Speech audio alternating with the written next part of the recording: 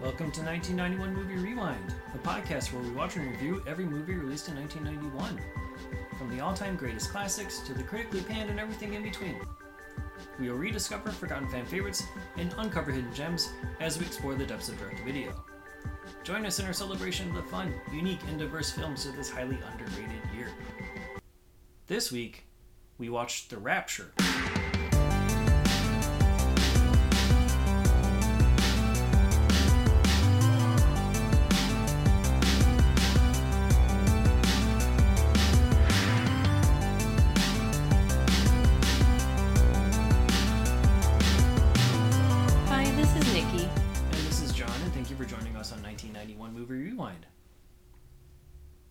In The Rapture, Sharon, played by Mimi Rogers, is a telephone operator who leads an extraordinarily dull life by day and a hedonistic one at night. Over time, she realizes that neither aspect is fulfilling, and she decides to devote her life to God and prepare for the rapture that her community believes is coming. Screenplay by Michael Tolkin, directed by Michael Tolkin, and premiered at the Toronto International Film Festival on September 6, 1991. Have you seen The Rapture before? No, and I've never heard of this movie. I think the first time I heard of it was when we saw the trailer in front of some other movie. It was, I think, for Where the Sleeping Dogs Lie. Oh, okay.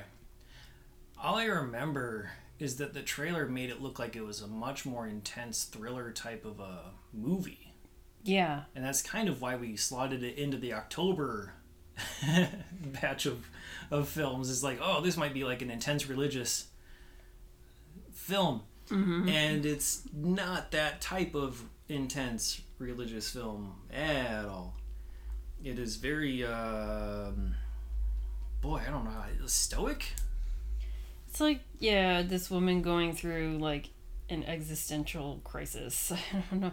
Yeah, multiple times and throughout the movie, really. It's just loosely based off of actual Bible verses and characters. It's loosely based off of Abraham and Isaac. Do you know that story? I don't know. Like, I'm not from a religious household. We didn't attend church. I don't really know most of the stories of the Bible. So I know that you have more education in that realm. And so, I mean... Yeah, when watching this movie, I was thinking, like, oh, this would have been a movie maybe shown to me in school, but it wouldn't, because the first half of the movie is all, like, nudity and stuff, so they probably would never.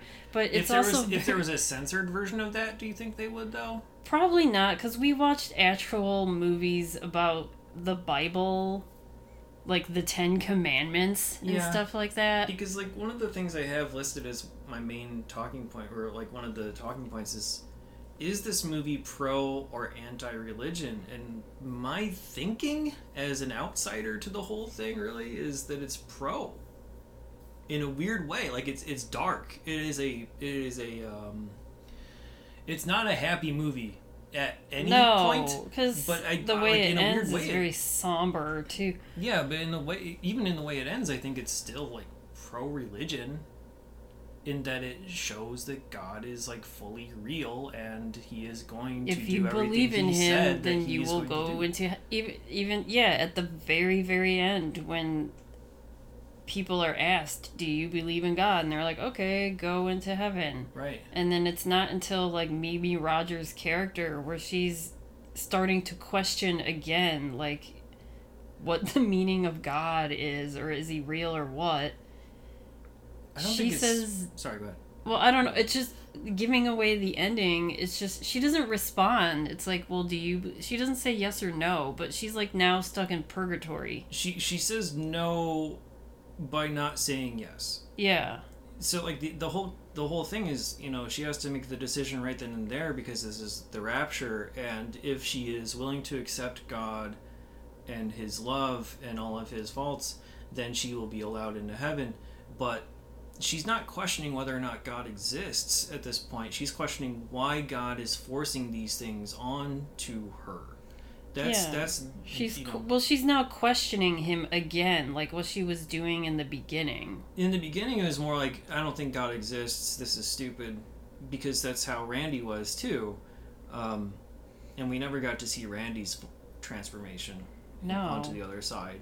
We just see that he's like also religious. Yeah, but and then in the second half, like she's fully committed for a while until. She's like asked the last third-ish, fourth-ish, where she's like, why would God put me in these situations, and like what's the point of like putting God before my own family and things like that, and she's just not willing to do that.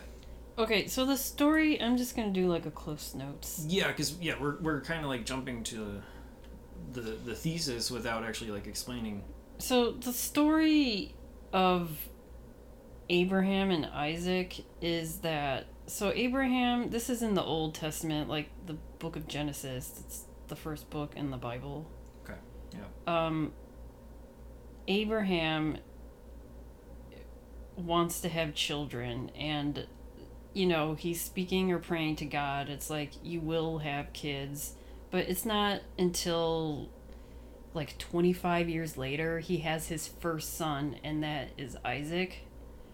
And then God comes down to Abraham again when Isaac is like 10 years old or something. I mean, this is very loosely, I'm giving Bible stories, so don't like, I don't know, come at me if I'm wrong. I'm just giving like very loose. Memory, right? Yeah, this is from my memory, from what I remember learning from 12 years of going to Catholic school.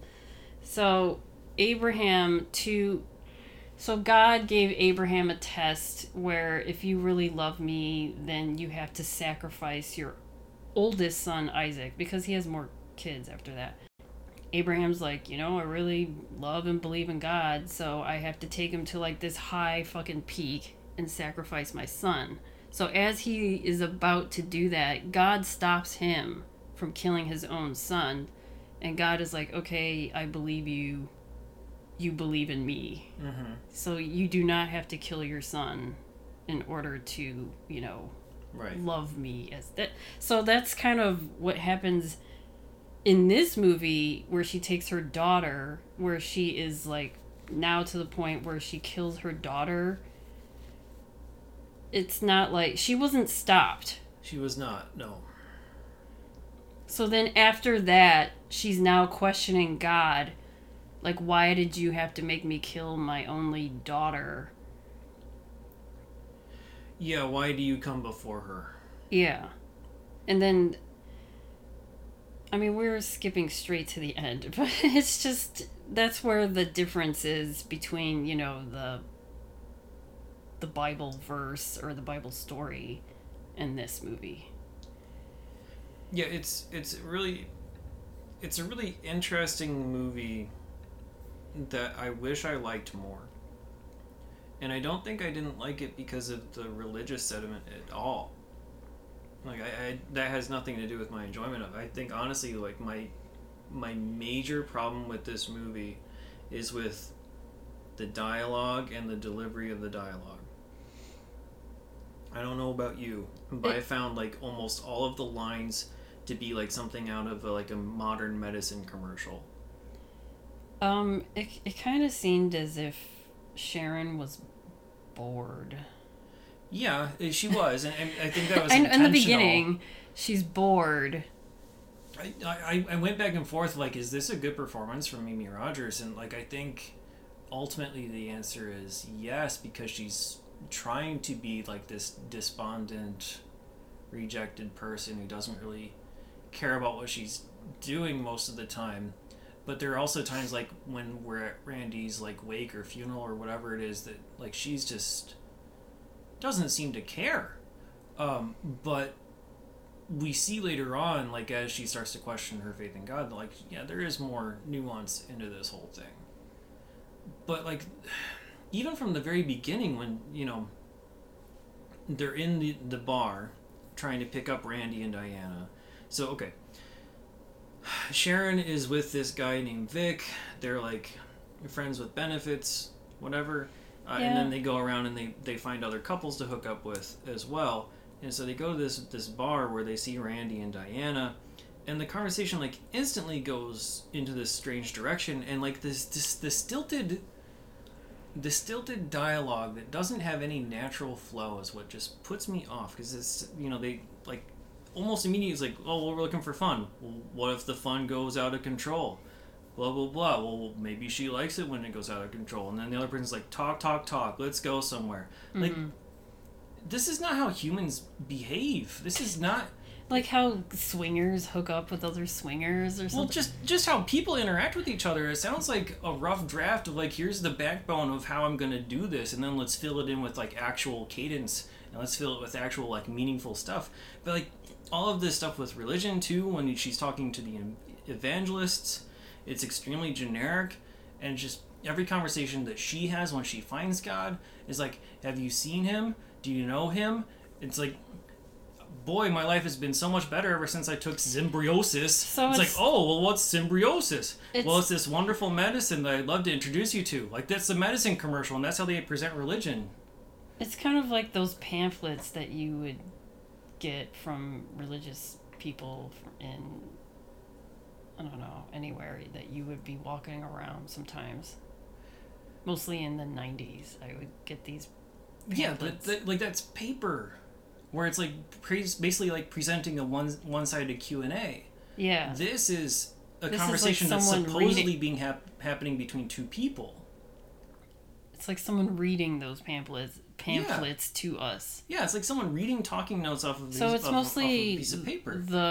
The script is what you... Yes, the script is my biggest problem with this movie, and also like because there's really no flow. I mean, even when she kills her daughter, and then she gets pulled over by the cop for going 100 miles an hour. Yeah, she confesses, and then the cop is not even really responding that she committed a murder. Yeah, and here's like, and she's like crying her eyes out about like, here's the situation, and she's like, why do I have to go through life, even like, it sucks that you have to go through life even though you know what it's for. That's a good line. Mm-hmm. But then his response is, well, what's it for? And her response is, ask God. It's like it's like Tolkien is afraid to actually have meaningful dialogue within this whole thing. It's so stilted. It's so incredibly generic. You'd be like, boy, I sure do love God. I accept God. Do you accept God? And like none of the whys are ever answered. None of the hows are ever discussed. Mm-hmm. It's just pure love for God without any explanation as to why I should, why anyone else should. And like that bugs me. It's like because the rest of it is definitely not afraid to go into the real issues of the whole situation. So why won't the dialogue do it too? Oh. That threw me off from the movie. Like, it really took me out of it a lot. I think the last third of the movie is what really kind of threw me off. Like when she went to jail and then the actual rapture was happening. And what about that? Was it like the special effects of like the bars falling apart? Yeah, so okay, it's happening, but no one else is really reacting to it. Like, oh, like the world is shaking or whatever, and no one. She's in jail, and then she's in the same cell as the other woman who she's also a believer to. But you see on the other end, like all the people who work in the police station, they're not like, what the fuck? Like, what's going on? It's just like all of a sudden everyone's like, yeah, it's the end of the world, so it's time for us to make a yes or no answer. It wasn't like people were freaking out. No, I agree. And I think what might have helped that a bit more, again, is if the dialogue would have said something along the lines of, well, when the rapture comes, everyone will just know what to do. But even people who are non-believers are like, oh yeah, the rapture's here, so, like God is possibly forcing them. But you know what I mean? What like if, there might be like some aspect of mind control. To my understanding, it's like, I feel like the people who are believers would be like, yeah, this is supposed to happen. But people who are non-believers, wouldn't you be like, what the fuck is going on? Like, because you don't believe in their God, basically. Because she even... She, even in the beginning, she's like talking about other religions, like Buddhism and Islam or whatever. She's like, why is... Yeah, they get along just fine. They get along just fine. Why are we talking about the rapture? And the answer was simply, well... You don't believe, so... It's like, well, they don't believe in Jesus, and so they're just not going to... They're not going to go to heaven. Yeah, like, so, and it's just very matter of fact, without, getting into anything more specific than that. And like, even when everything happens, right, and she's like sitting in the cell alone after the bars have come off, here comes Foster, the sheriff who has a role in like the last... Yeah, he's a non-believer. He's a non-believer, and he comes up to her and is like, hey, we gotta get out of here. What's next? And like, everyone's just so stoic about everything. That's what wouldn't he be like, what are we supposed to do? Like, freak out or something. He's just like, okay, now what? Let me ask the person that knows. And then it's so nonchalant where once he is asked, oh, do you believe? And then he just goes, yeah, I believe. And then he just goes, like, okay, you go to heaven. Like, there's no... But I mean, like, when judgment or anything. I don't know. Which is weird, and that's sort of like antithetical to what I would imagine would happen with the rapture. Is like, you don't get to decide after the rapture's already happened. Yeah. Right? Because like if you see all these things happening around me, like, yes, I would definitely believe at that point. Right. It's not fair to the actual believers who were preparing for this. Yeah. That's why I was like, what the... But maybe that's where the merciful God comes in. Yeah, but like part of what Sharon's point is, like, you're not merciful at all because you allowed me and had me kill my daughter in order to, like... That whole thing is weird. Like, we're kind of really focusing a lot on the end without talking a whole lot about the beginning part of it all. And there aren't a lot of plot points to go over in this movie, really. No, I mean, it's just her and her... partner. I'm just gonna say Vic because they're not.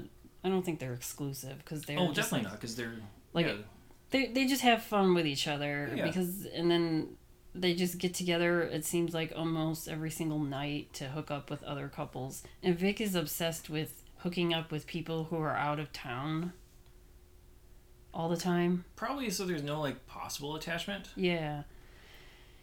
So I mean, you show them. In the beginning, they hook up with Randy, and, that's David Duchovny. But then Sharon has sort of a relationship with him because she'll go and spend the night with Randy at least a few times after she's with Vic. Yeah. So it's like... But they don't really show them getting to... Like, how they got together. Like, how they became paired up. They just show quickly. Them conversing a little bit. Here and there. But then all of a sudden she's spending the night at his house at least a few times. I think he's at her place. Yeah. But because he's always coming over. She finds religion. Yeah. But Vic doesn't he doesn't care one way or another. Yeah. Like, the only reason he might care is like, well, if you found somebody that you love and I get kicked to the curb, then that's the... He's like, who's going to be my new fuck buddy, I guess. Basically. But, which, I mean, that does happen when she finds God, because she's like, I found someone, and he thinks that she found love. Right. With another man. And she's like, yeah, I mean, that whole situation where she's like, yeah, I can teach you about him or show you, and then that's when she's like, have you heard of Jesus? And it's all just such cheesy generic bullshit. That's what I hated about it. It's like I think you really should meet him, and it's like, just say the fucking word. Like, just say I found Jesus. Yeah, don't do this roundabout crap. Like, we all know what you mean except for him, and it's not really interesting that he doesn't know until 5 minutes later. Just let them get into the conversation. Like, I'd rather have her explain, like, yeah, I found religion, and then, like, have them have a conversation about what it means and, like, how he's anti, or, like, him trying to convince her that she shouldn't because of her past lifestyle, etc. Like, I'd rather have that conversation rather than this roundabout. I found this guy. Oh, is he? He's like, oh, like, is he rich? Like, he's like, oh, yeah. Oh, he's the richest man alive. Yeah. Like, stop. And then, I mean, in between that, he's at this call center on break, she hears some coworkers talking about a boy and then the pearl. And she's listening, but they're very quiet about it. She starts to obsess over it, and then the next day she kind of lies and she's like, "Oh yeah, I saw the pearl." And they're like, "What?" And they're like, "Okay, describe it," type of thing. And she's like, "Oh, it was in a field." And they're like, "You didn't see it." So she's like now obsessing. She's jealous. Yeah. But until that comes about a little bit because until her and Vic hook up with another couple. That's what caused her to lie about the pearls, because she saw the tattoo of the pearl of the on woman back. That has this back tattoo that it looks sprayed. I mean I know it's obviously not real, fake because but it just looks like a graffiti artist spray painted someone's back. Yeah, it looks like a spray painted shirt, except it's on her back. Yeah, it looked like a very bad tattoo. But it's like from neck, like the back from her neck all the way down to like her butt crack, and it's like this hand holding a pearl in a field or something. And while they're in the middle, this is Vic and Sharon hooking up with this couple while they're like in the middle of like swapping partners or whatever, and Sharon is just like bored even though like the guy behind her is like thrusting. She's looking at the back of the woman Angie, who's like gonna get on top of Vic, and then she's just like, "What's that tattoo?" And Angie's like, "Oh, whatever, like I got it when I was young, whatever."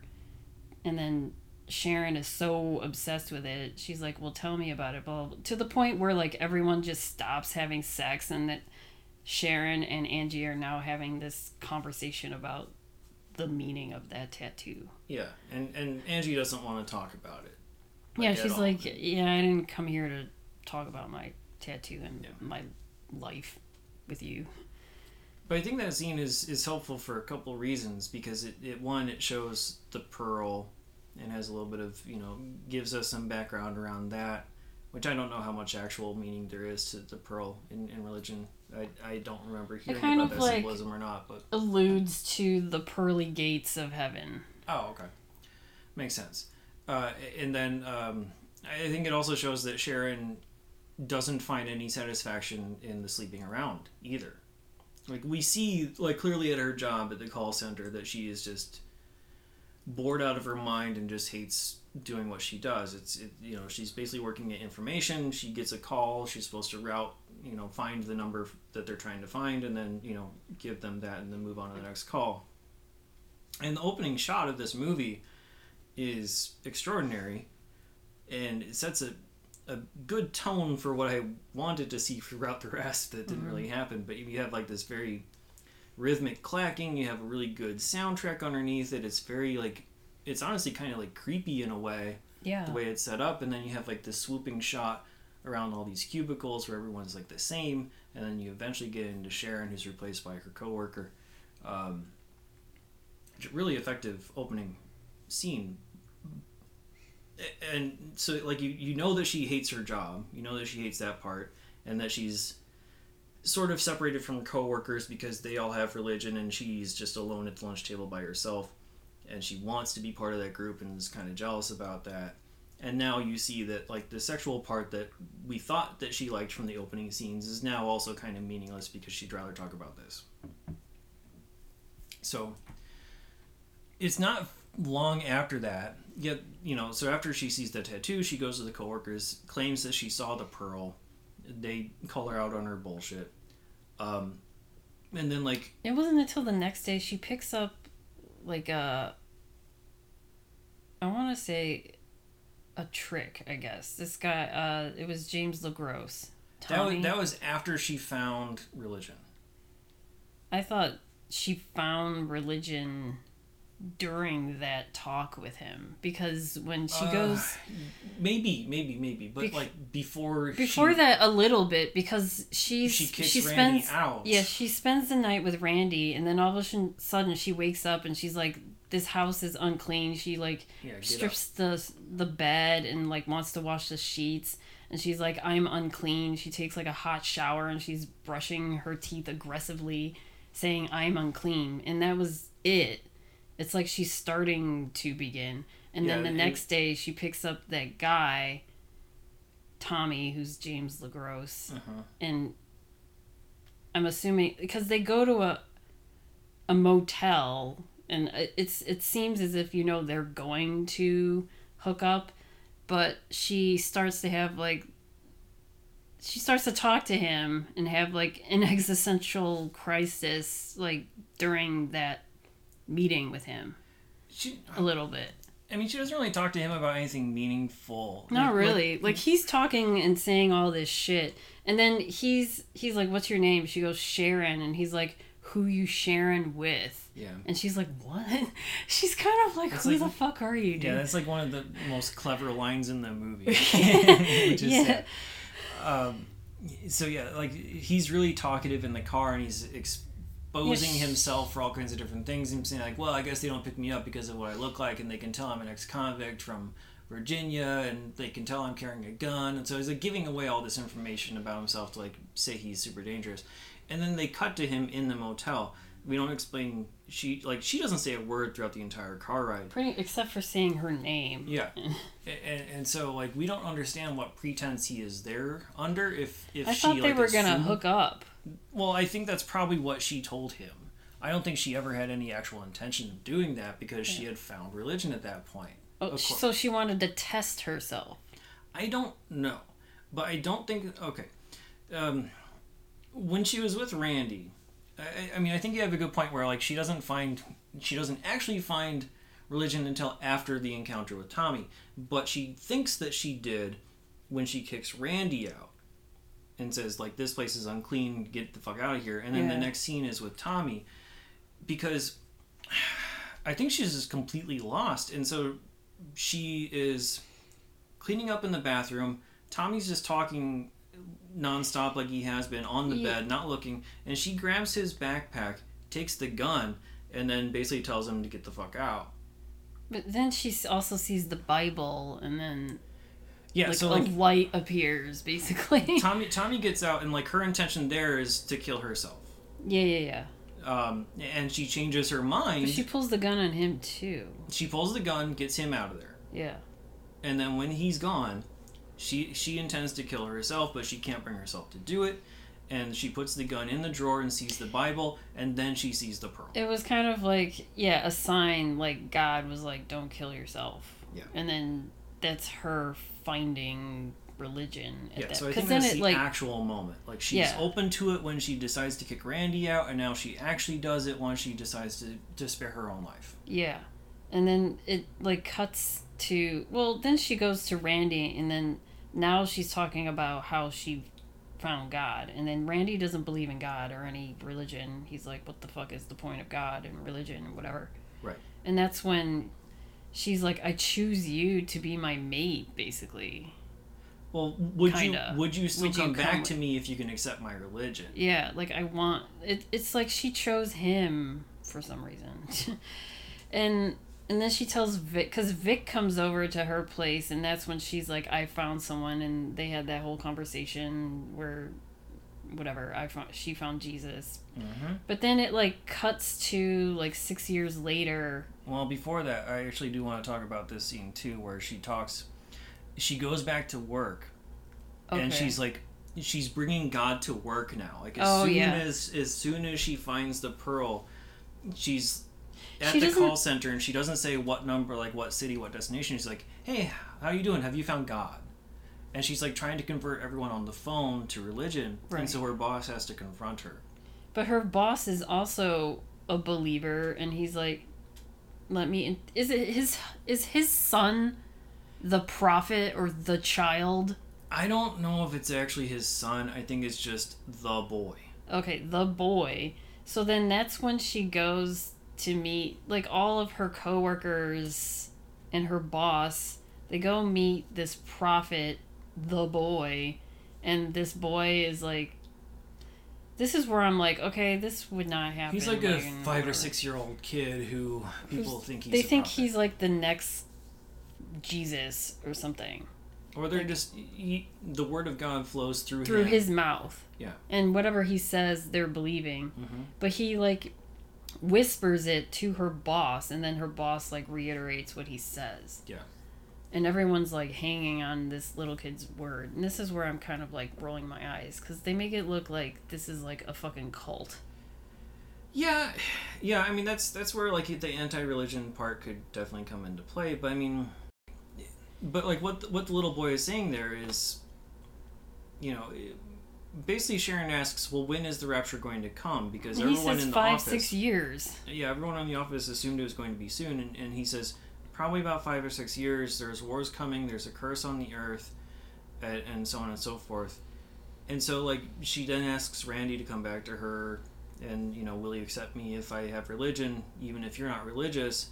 And then you smash cut to 6 years later. And they're together. And they're together, and the boy is older now, speaking in a larger group of people. And you pan over Sharon to see a little kid, and there's Randy. And evidently Randy in the beginning had a mullet, yeah. And then now he's like all clean cut. Because he was an artist, I guess, is maybe the intention there, to have the longer hair. Yeah, but now he just works at an office. Yeah, now he's a boss of some kind. We don't really know. I didn't understand like what he was a boss of, because that whole that scene too made me laugh. It did. I don't know if it was supposed to be as funny as it was. But yeah, he's now a boss of some kind. Now he's firing this guy named Lewis. Yeah, well, yeah. So we don't see how Randy became religious, like how he started to believe. But they have this 5 or 6 year old daughter now, Mary.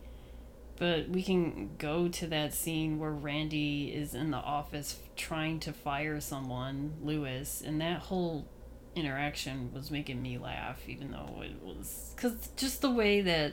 The things that they were saying to each other, I was like, this is bonkers, crazy, making me laugh.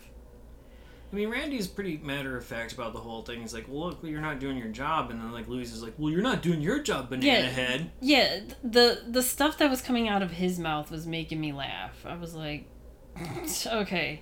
But then it makes, like, the next day or whatever, after he is fired, he's a disgruntled former employee, and he comes in, he starts, like, shooting up the place, which is, like, stuff that happens now. Yeah, I mean, it did a little bit back then, too. I mean, that's where the whole phrase of, like, going postal came from. But it was, like, postal workers? There's a lot of postal worker incidents back then. So, yeah, like, it's... Yeah. Anyway. Yeah, there's, like, this dichotomy of you see the family praying, and then you see Lewis coming back into the office with the shotgun, and you see him get Randy in the stomach and kill Randy. And then... the next scene is his funeral, and that's when Sharon is talking to a friend. Yeah, her Diana? neighbor Paula. Oh, Paula. And I mean, it like, really Paula doesn't seem does like not, she gives a shit. Yeah, Paula does not. She's not a believer. No, but she's seems to have more emotion than Sharon does about the death. Right. And maybe part of that is meant to be, again, that Sharon is, like, at peace because she's knows... in heaven. Yeah, that Randy is in heaven. Yeah, so she's like, I'm going to see him... Like, when the rapture happens, and I'm going to see him. And she knows that the rapture's happening soon. She's like, yeah, I'm going to see him soon. So, I mean, this is, like, no big deal to me, kind of. Mm-hmm. And she's telling that to their daughter, Mary, because Mary's like, you know, I miss Daddy, but Sharon's like, well, we're going to see him soon. Mm-hmm. So... Because that's what the older boy is also saying. Like, the rapture is happening this year. Yeah. But, I mean, like, a lot of the conversations between Paula and Sharon, again, are very, like, medicine commercial. It's like, oh, haven't you found Yeah, she's Jesus trying to, yet? but at least Paula's just like, yeah, I'm not going to join your religion, but, I mean, I still like you as a person, and I'm your friend, and I believe you, but I'm not going to join. Yeah. And it just comes to the point where Sharon is like... This is when she... Yeah, she takes her... I forgot, like, the reasoning. I think... Okay. Is it because when the boy... No. Oh, okay. So what happens is, like, Sharon is... I forget why she is where she is, but she sees, like, these photos being processed. Okay. Oh, and she sees Randy in the photos. Yeah. Like, Ghost Randy is there at the specific location with his hand outstretched, basically like beckoning her to come. Okay, to this desert land. To this desert location. And so, like, Sharon consults with the boy and says, I got this sign from my husband that this is where it should be and that it's happening soon. And the boy's like, I don't see it. It's not to say that you're wrong, but I do not see it. So, like, again, the boy is right. Yeah. But Sharon believes that her sign is the correct one. And so she takes her daughter, leaves her house and all of her possessions, and goes to wait at this rock until the rapture comes. Yes, and it's weeks. But her friend is like... She thinks it's only going to be like a day or two. Ends up being a couple weeks. Yeah, but her friend is like... Because Sharon's just going to go with like the fucking shirt on her back and nothing else. Because it's only going to be like a day. Yeah, but... And her friend is like, well, if you're going to go, here's all these supplies. Like, that's why I liked Paula. She's like thinking. I don't know. She's like, here's tent, rational. Here's blankets, here's some food. Here you go. And then they just sit at this rock for, weeks. And then they're waiting. They come. That's when the sheriff comes by. That's and then Foster. There's Foster. Yeah, and then there's people who are, rock climbers. Yeah, the rock climber runs by them. He's like, "Hey, what are you doing?" Like, "Oh, we're waiting for the rapture, God. So we can go see your day." And they're Sounds like, "Oh, good." Yeah, they're Bye. like, "Okay, have a good day." Like, All they're right. just. Bye. Yeah. So I guess wherever they're staying, they have like a 2-week stay. Like, you can't camp there longer than 2 weeks because Foster is like, you gotta pack your stuff up and go. But then Sharon tells this whole story about the rapture and I'm gonna see God soon, and what if I leave and he appears and blah blah blah. So she's like, well, if I go over there or there, can I stay over there for 2 weeks? And he's like, yeah, I'm not gonna stop you. So then she does that. But then it gets to the point where Mary is like hungry because they're like going through garbage cans and stuff trying to find food for a while. Not only that, but Mary is like the one that introduces the idea of like, hey, this is taking longer than we expected. Can't we just go home? Can't we just like die and see Daddy that way? Oh yeah. Like she's the one to introduce the whole concept of of dying. Yeah, it's like, can't we, like, Daddy's dead. If the only way to do it is to die, and we are religious, and dying gets us to heaven like it did for Daddy. So let's just die so we can go see Daddy. So starve. Or she wants to be killed by her mom. Like, but, okay. When they're in that scene with like all the trees and everything around her, all the dead trees, like Mary is like, basically like, do it, Mom. Like, I want to go see Dad. Let's do this. Yeah, until she like Mary wakes up from her own kind of like fever dream. Because she's like screaming for her mom and her dad, but then she's screaming, I'm hungry. That's when they go to that fast food place and they order food, and she doesn't have any money, so they take the food and like drive off real quick. Yeah, so now she's stolen, and Mary said that she had a dream where her mom was in heaven but only halfway. Yeah. And we think that maybe it's because of what sins that she's going to be committing by killing her. And killing herself. To her, also the stealing wouldn't or stealing be, and then also shooting, like committing murder, that's a sin. Randy did it. Remember? Yeah. As long as you admit your sins and atone for them, okay, you're good, right? But then she can't. One of the early conversations they have is that Randy said he killed a man for $1,000, and if we weren't taught that killing was bad, would we still feel this bad? Which again is a very poorly constructed conversation. You can atone for your sins if you go to confession, and it doesn't get into the meat of that whole ethics versus morality. The 10 Commandments, thing. It's like thou shalt not kill. Yeah. But so it goes to the point where she shoots Mary. She's like, Sharon has had it. Well, Mary's also had it. Yeah, they both have had it, and then but Sharon's just like, okay, she gets the gun and that Paula gave her Yeah. as like a self-defense. Yeah, that's a self-defense thing, not to like use on themselves. Yeah. But she looks away and shoots Mary. I mean, we don't see it. Yeah, you don't see anything. She's gonna kill herself, but I mean, it is a sin to kill yourself. Right, which she talks about later. Yeah, so she can't do that. So now she's at a crossroads because she just killed her daughter, and now this is when she's like speeding on the road, and that's when Foster pulls her over, and then she confesses all these things to him. Yeah, and like she gets to like some of the points, right? Like she talks about like, I wanted to kill myself, but I couldn't because if you kill yourself, then there's no way you can possibly get into heaven. Yeah. And so like, again, like, why do I have to go through this life even though you know what it's for, type of a thing? And like, what if I would have crashed my car going 100 miles an hour? Do you think that would have counted as killing myself? And Foster's like, I don't know. Yeah, he's not like religious. He's just... And he's not even like trying to answer the question. He's not like, he's just like matter of fact the whole time. And I don't think he's meant to be. I think it's just the way that almost everybody delivers their dialogue in this is just so matter of fact that there's so little emotion in any of their faces that it bugs me.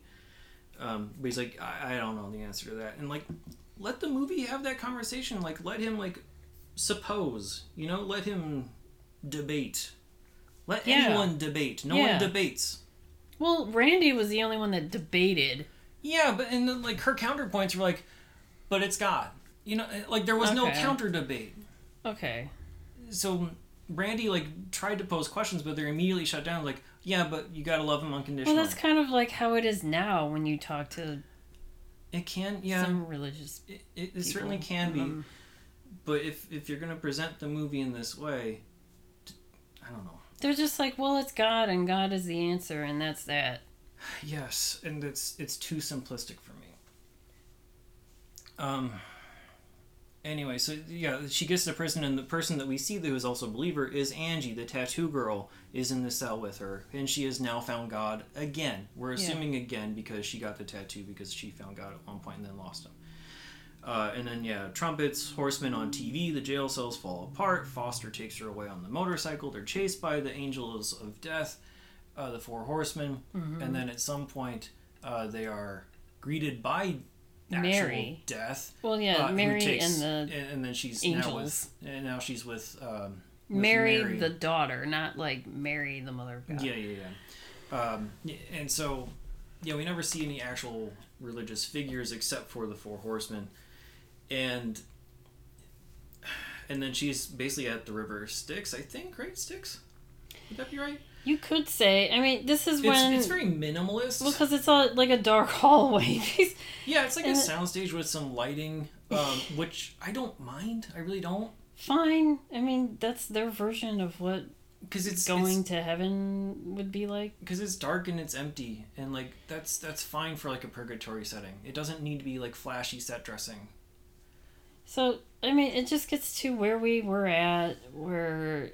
Mary's Mary is pleading. Yeah, Mary is pleading with Sharon, please accept God back into your heart so you can join me and Dad in heaven. But Sharon refuses. Like, she doesn't say no. She just doesn't say yes. She doesn't say yes. And then that's kind of the end of the movie because it's just silence. You see Mary fade away into blackness, and Sharon is left there alone.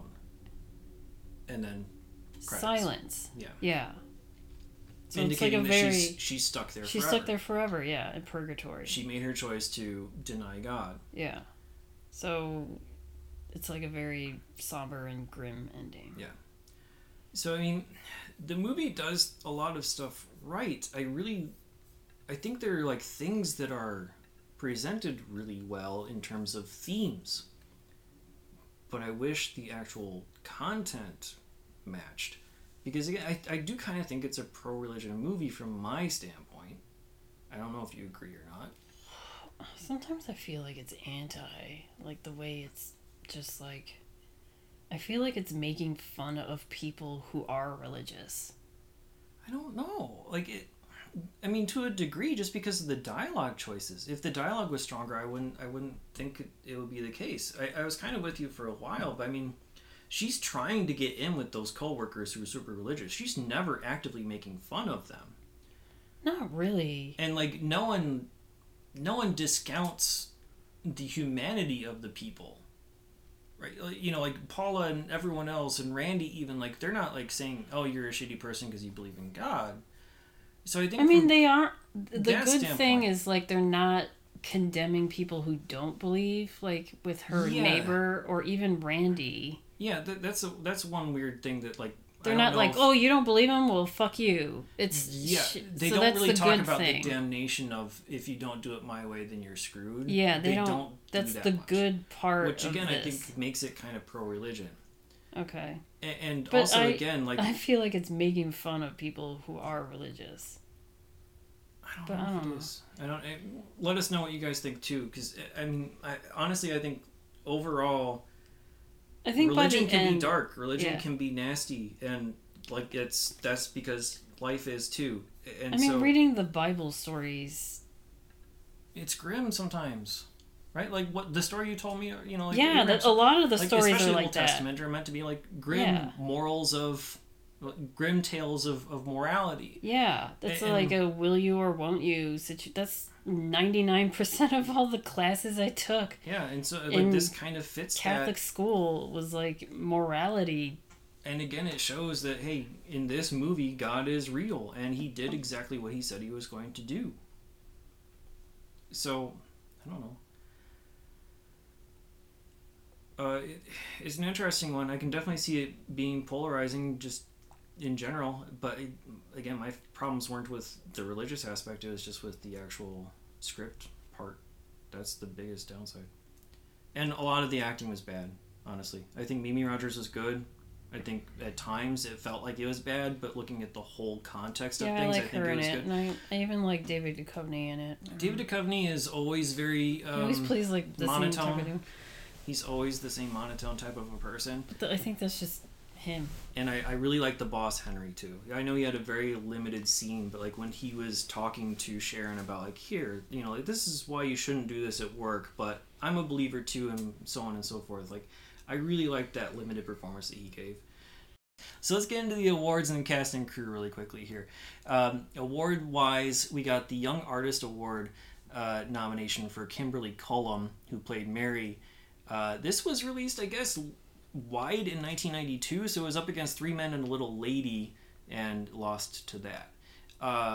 Spirit nominations for Best Screenplay, but lost to My Own Private Idaho. Female lead for Mimi Rogers, lost to Judy Davis for Impromptu, and also Best First Feature nomination, lost to Straight Outta Brooklyn. Casting crew, Michael Tolkien, director and writer. This is his directorial debut. He also directed The New Age, one episode of The Masters of Sci-Fi. Ray Donovan behind The Fix.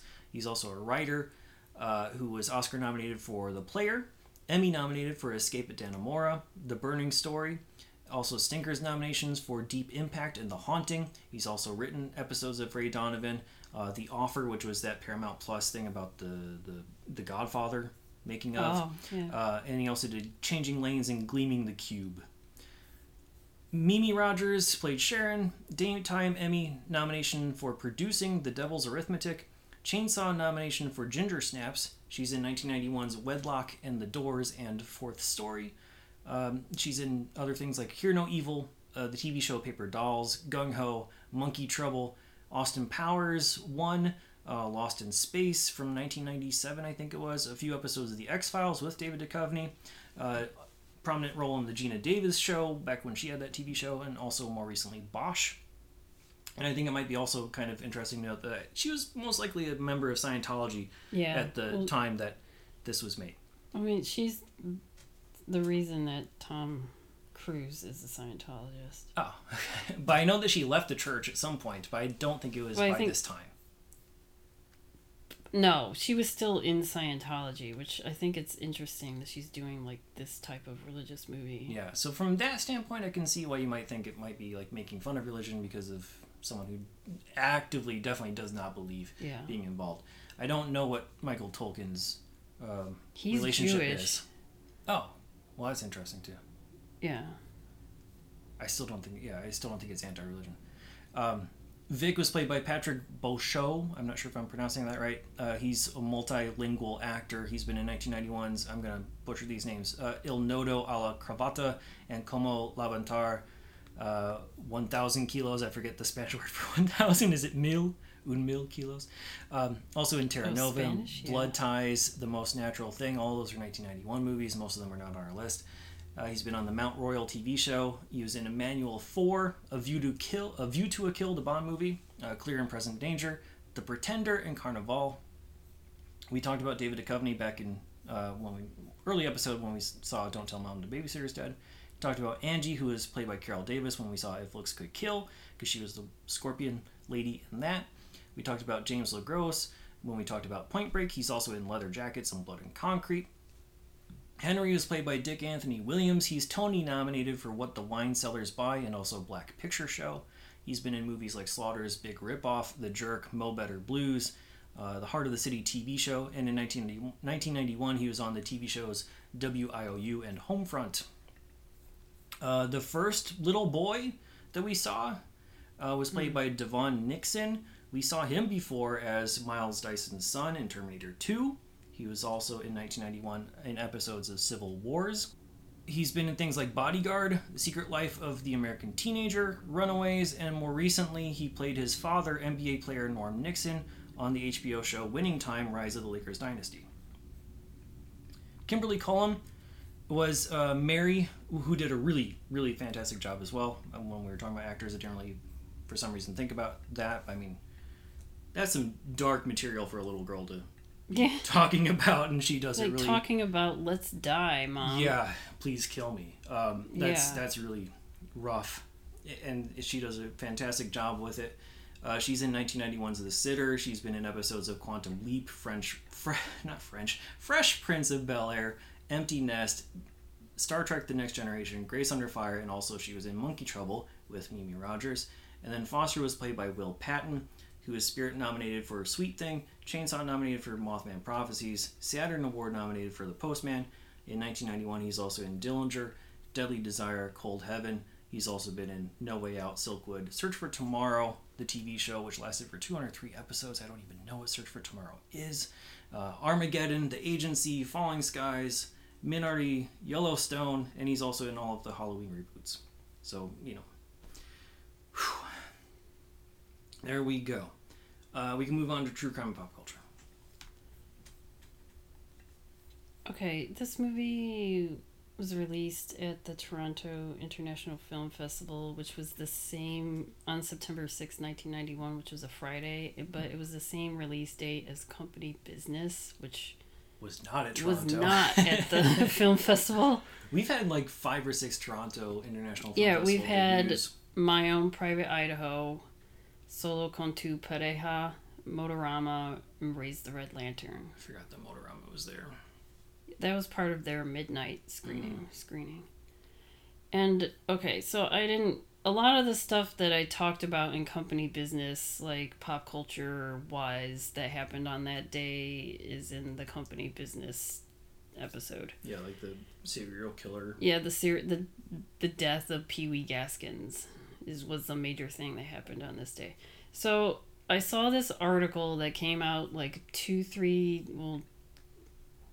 we're recording this October 1st, but on September 28th, this article I saw came out on Pitchfork where it was a list of the 150 best albums of the 90s. So I was like, how many albums from 1991 are on it? And then I assumed that the number one album would be like Nirvana's Nevermind, which is a 1991 album. Yeah. But it's not. Oh. It's another number 1991 album that is number one. I hope it's not Red Hot Chili Peppers. They're not. I don't think they're on the list at all. Oh, okay. So are you happy? Yeah. I was afraid it'd be something stupid. I know a lot of people like Red Hot Chili Peppers. I'm not. I mean, I don't hate them. I'm just not like obsessed. I'm not obsessed. Well, I will say that I have not found that religion. The first band that I'm gonna talk about, you hate. So there's okay on of the 150 albums, there's 11 from 1991. I'm going to do like a quick Cliff's Notes because I just went through each. I listened to a bunch of songs from each of these albums. So at number 118 is Achtung Baby from U2. I can't get it. I don't know why. I can't. This is their 7th studio album. And this was released on November 18th, 1991. This was right after Rattle and Hum. The major singles that came from this album were Mysterious Ways. That's the only song of theirs I can tolerate. Okay, well then, this is their 1991 album. So that's why it's their best album. Oh, so now you like it? No. Oh. And then the song One, I don't know if you know that song. Okay. Yeah, I know the songs, I just don't like any of them. Oh, okay. And then Even Better Than the Real Thing. Those are like the 3 major hits from this album. And it was topped on the US Billboard 200 albums.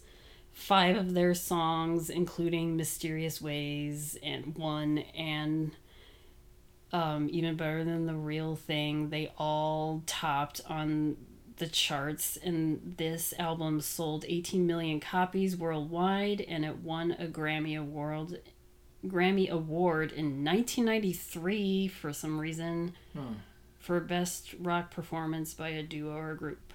Maybe there's some single that released like over I mean, this was released at the end of this is November of 91, so I don't know. Yeah, like they spread the singles out. They spread it out, and this is why I don't understand the music industry, especially like 30, 40 years ago, where they span out all the singles over like 2 years, and I don't understand. It's not like how the Oscars is, you know? Mm-hmm. Like an album that came out like 2 years ago can be in the Grammys or whatever, like in 2024 or something. I don't even know. I don't know anything anymore about music. Yep. So at number 96 is the album Screamadelica by the band Primal Scream. Do you know who they are? I don't think so. I barely know them either, too. But I've seen this album and I've seen this band before. I've just seen their name. Yeah, I've never seen them live. This is their 3rd album. They're a Scottish rock band, and this was released in September of 1991 in the UK, but it came into the US in October 8th, 1991. It was, I guess they were, in the 80s, they were known to do a lot of rock, but this album introduced a lot of house and dance music, so it's very melodic and, like, trippy. This is the beginning of trip-hop, because I'm going to talk about another album that is, like, the true beginning of trip-hop. But, this is also... It was at... I guess it wasn't huge here in the US, but it was huge. It was on all these UK album charts lists, and it's highly prized by a lot of or praised by a lot of UK critics. But I mean, this came in, it was higher than Achtung Baby. Mm-hmm. So at number 95 is the album Death Certificate by Ice Cube. Okay. That was his 2nd studio album, and that was released on October 29th, 1991. And do you know a lot of his songs from this? The 2 major songs or singles from this album were Steady Mobbin' and True to the Game. I don't know if you I think I've heard both, but I mean, yeah, not we'd have to like actually hear the song to know if you know it. True Mobbin' I'm almost positive I've heard a few times, but the other one I'm not super familiar with. The solo song that I know most is No Vaseline, which was not that album. Yeah. And so during this time, I mean, he was in Boys in the Hood. During this time, Ice Cube was working alongside with Yo-Yo, Del the Funky Homo Sapien. When I was reading about this album, it's like one side is the death side and the other is the life side. So the two thematic elements of it. The death side is a mirror image of where we are today as of 1991, and the life side is a vision of where we need to go. So a lot of his songs it's pretty much like statements. This is like right, after Rodney King. So a lot of the songs have statements on drug dealing, racial profiling, and then a right to bear arms. And it received critical acclaim and commercial success, debuting at number 2 on the U.S. Billboard charts, selling 105,000 copies in its first week, and the album was certified platinum by December 1991. The next album on this 150 list, at number 89, I've never heard of this person until today. I'm probably going to say their name wrong. The album is called Ask the Ages by a jazz guitarist by the name of Sonny Sharrock. He was a jazz guitarist like in the 60s and 70s. And this is his final album because he died in 1994. But I will say that he is most known for doing the title track for Space Ghost Coast to Coast. Oh, interesting. That's one of his songs. But it's not on this album. But this is his final album. And it's all like jazz guitar.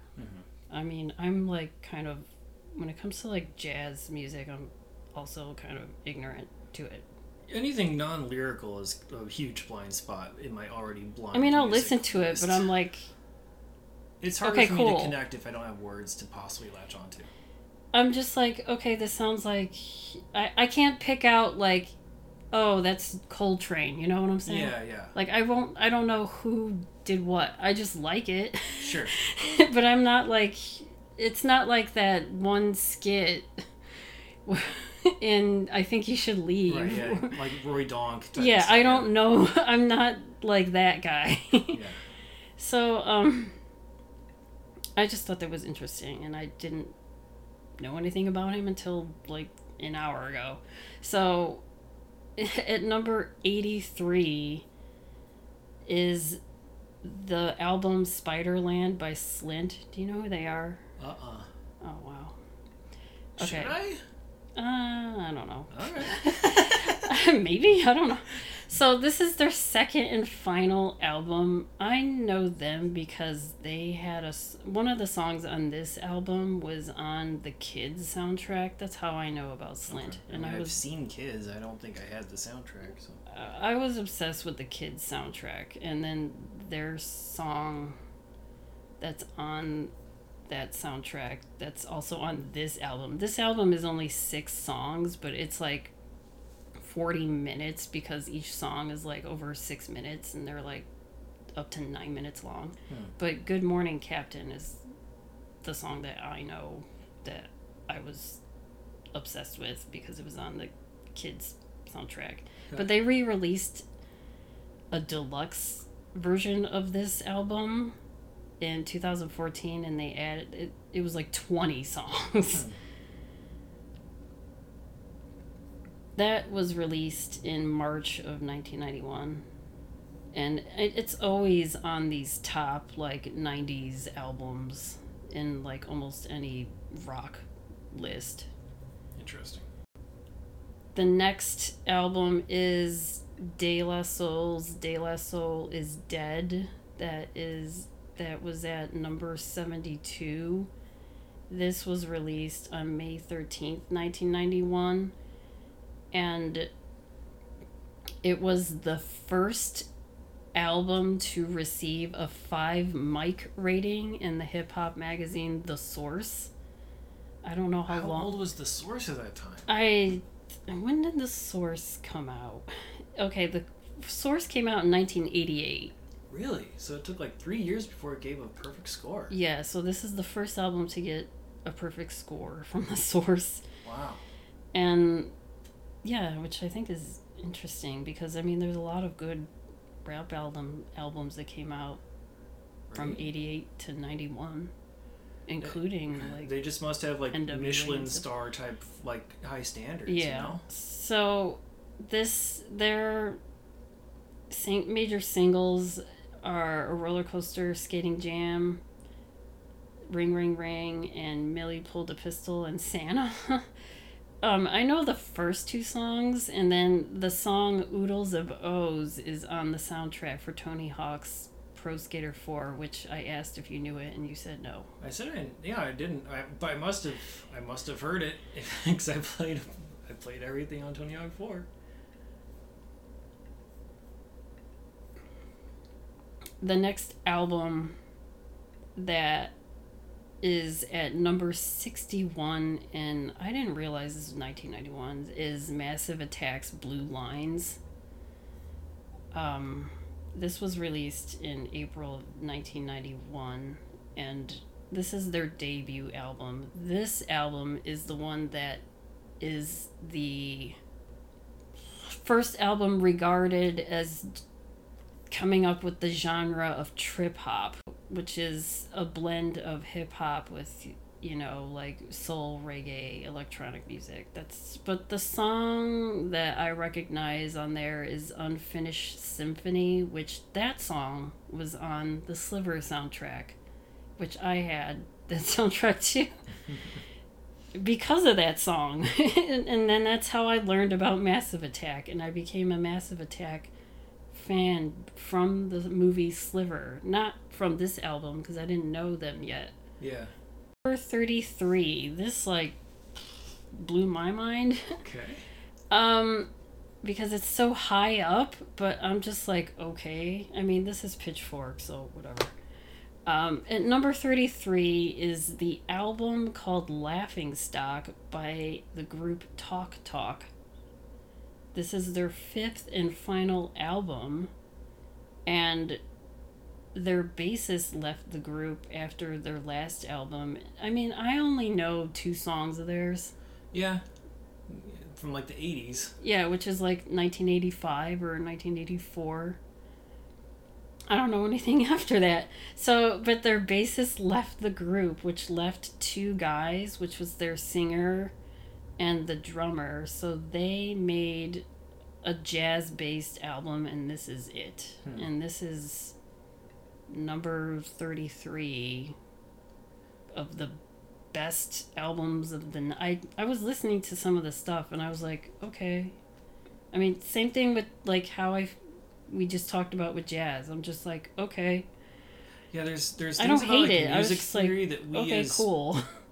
Yeah, that we as just normal observers just don't get. That Yeah. Music critics understand, like, oh wow, look at the construction of this piece. I'm like, yeah, I don't know okay, I don't know music that. theory. Yeah. I mean, I took music for like a year in high school because I was in band, but I was playing the clarinet. I wasn't like learning about like jazz theory or whatever.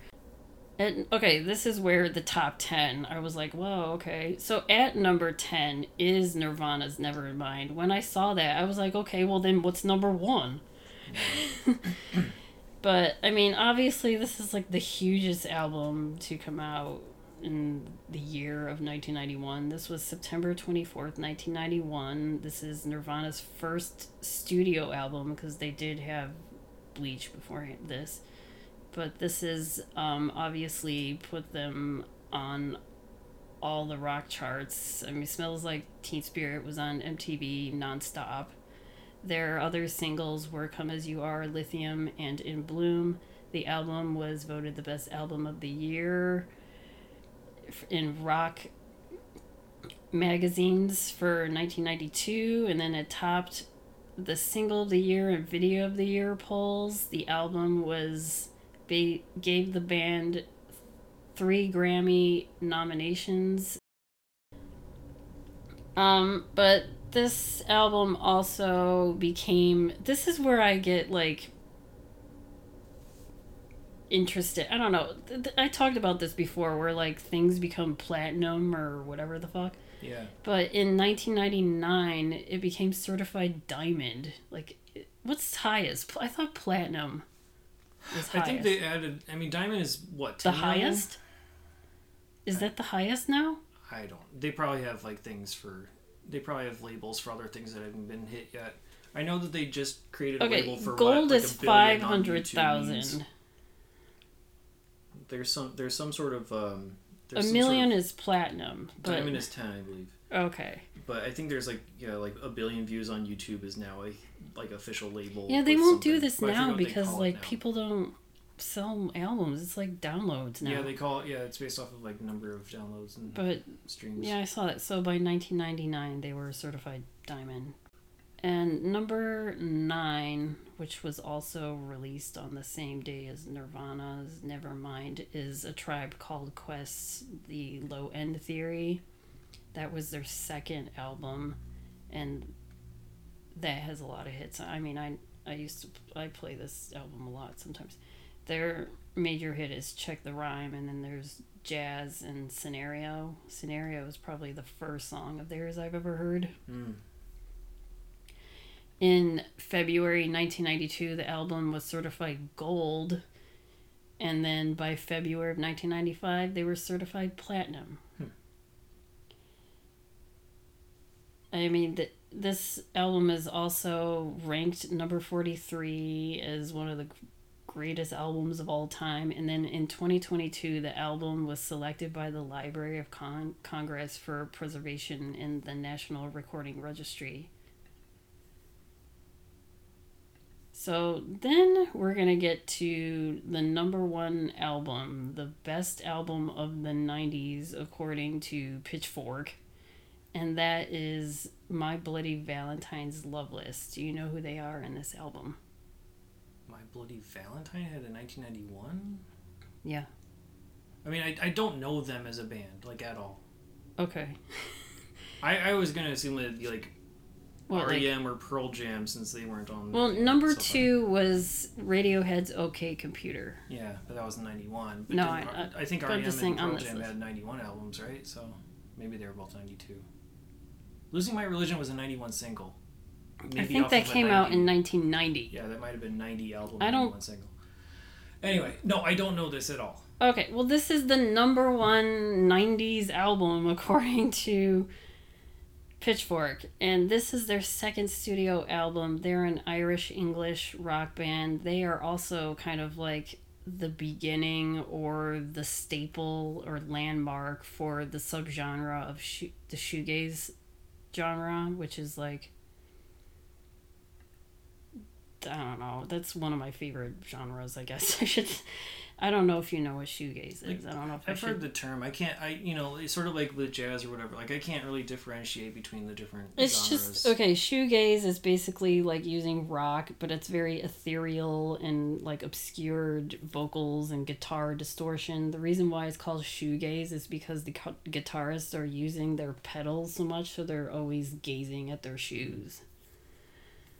But maybe I'm confusing this with a different band, but didn't this group like make it big in like the early 2000s? Or am I thinking of someone completely different? I knew about them because when I was like maybe 12, I was listening. I know exactly what I'm thinking of, sorry. Oh, I'm thinking of My Chemical Romance. No! that's the big confusion in my mind. This is like not. No. So, and I don't know that band either, right? So, yeah. Okay, My Bloody Valentine is not them. Yeah, so I'm like, they made My Chemical Romance made an album in 1991. Like that's where my mind went. I just know them as an 80s. They're like The Cure to me. Like I know them as like an 80s 90s band. Okay. I don't know what they did after the 90s. That's why I was like, I don't even remember if they did anything in the 2000s. But I didn't pay attention to them after like high school, which is like late 90s. And I did not know of these people in high school, clearly. But okay. So, okay, they're an English-Irish rock band from the 80s and 90s. This album was released in the UK in November of 91. So it was probably like in the US in 92. So, but I thought this was funny because they were on the British phonographic industry. They are certified silver. I was just like, okay, so that was another term. That was another term with But that was by, so in 2013, they re-released this album as a 2 CD set in 2012. But their main hit that I know of is called Only Shallow. Doesn't sound familiar to me. Yeah, so let's quickly go into rankings and ratings then. Where on your 1 to 5 star scale are you going to put The Rapture? I'm going to give this movie a 2. A 2? Interesting. Okay. I feel like maybe I talked this movie up more, and so like you didn't get a chance to say why you didn't like it as much. It was... I mean, I mostly didn't like the acting either, even though I liked Mimi Rogers in it. I didn't really like how the script is, and then I started... The last third is where it really just, like, made my eyes roll. Okay. And that's kind of like where I feel like people are making fun of these people, but... Yeah, I don't know. I didn't get that impression, obviously. On my 0 to 4 star scale, I'm going to say it's a 3 out of 4. I think if the dialogue were stronger, it would be right up there. I mean, I know that Ebert said it was like his number 10 movie of the year. Yeah, what else did he put on his list where we were like, what the hell? Man in the Moon? I don't remember now. That might have been one of them. But like, there's like I read the review to kind of like, because when I'm like far off base, I want to understand his perspective, and I get his perspective, but really the dialogue just tore me away from all the stuff that he's talking about.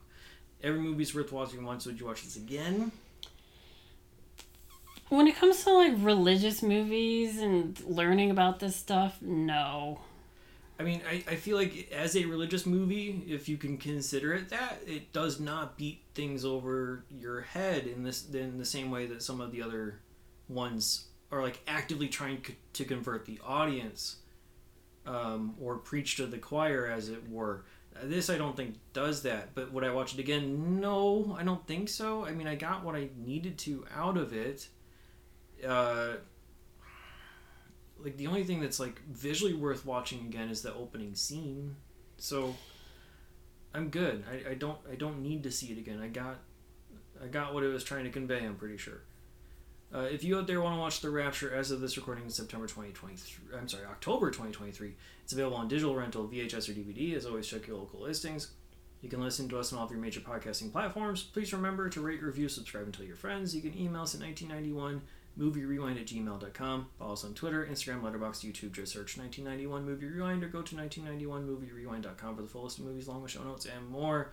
Next week, we're going back into the scary with that's debatable. Child's Play 3, Peacock, Fubo, digital rental, VHS, DVD. We will see you then. Thanks.